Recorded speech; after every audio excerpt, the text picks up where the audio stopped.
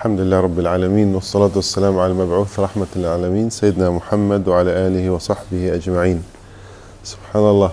So this is the days where all the brothers and sisters planning for Hajj, those who are going, I'm sure they're studying, practicing, planning, talking about their will, talking about, what happened if they don't come back, what happened, so this is the lesson of Hajj. That you purify your income and look deep into what you're earning and what you're spending and think about Akhirah, because this is the journey to Akhirah. And subhanallah, Allah subhanahu wa ta'ala put us in practice. You leave your family. When you die, you leave your family. You leave your business. When you die, you leave your business. You leave your country. When you die, you leave your village and country and your home and everything. And the same for Hajj also. He made Hajj so far away in the middle of the desert also, with no attraction there. There's no gardens, there's no rivers, there's no, beautiful mountain scene. You just go straight. The body goes to the Kaaba, goes to the Hijr, goes to the Maqam Ibrahim, goes to Safa, Marwa, Arafah, Mina, Muzdalif, all these amazing places where the Prophet ﷺ and the Sahaba and lived and, memories there. But the soul, it goes to Allah subhanahu wa ta'ala. This is the house Allah chose. This is Al-Bayt al-Ma'mur, the first ever house. So when you go there and you find everybody's with the cloth around, this is just like the Day of Judgment. It's just like no difference. In the Day of Judgment, it's called Hashr, the crowded day. People are just gathered there. You will never know. He was kings, he is businessman, he is educated PhD. No. If I know of a story, somebody lost in there, in the days of Mina.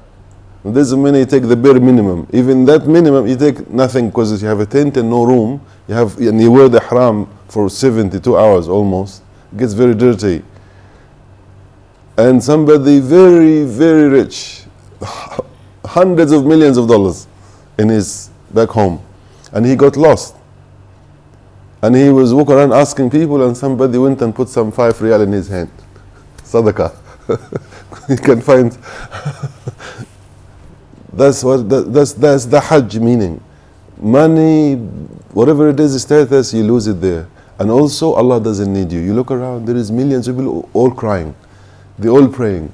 They're all reading Quran. They're all doing tawaf and sa'i. They're all giving sadaqah. Wallahi, I saw an African brother, the stack of money he has is that big.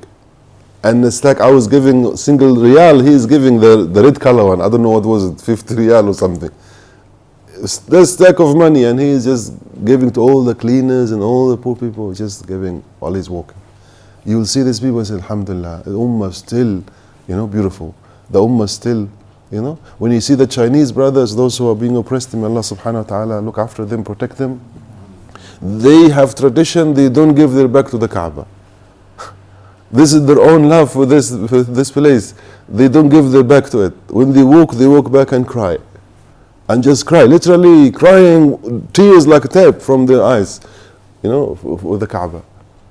Yeah, this place, that's what the journey is. It's a journey of what the best journey in the world. You're going to put your footstep in exactly the same place where the Prophet ﷺ is. So may Allah subhanahu wa ta'ala invite all of us to Hajj and Umrah many times in our life and accept from us. We ask Allah to make it Hajj Mabrur. We ask Allah to make it safe and happy and enjoyable journey for all the brothers and sisters. We ask Allah to answer every one of their dua. We ask Allah subhanahu wa ta'ala to answer everything of their dua and protect them and bless them and bring them back safely. Wa akhir da'wana alhamdulillah rabbil alameen. Wa sallallahu ala nabiyyina Muhammad.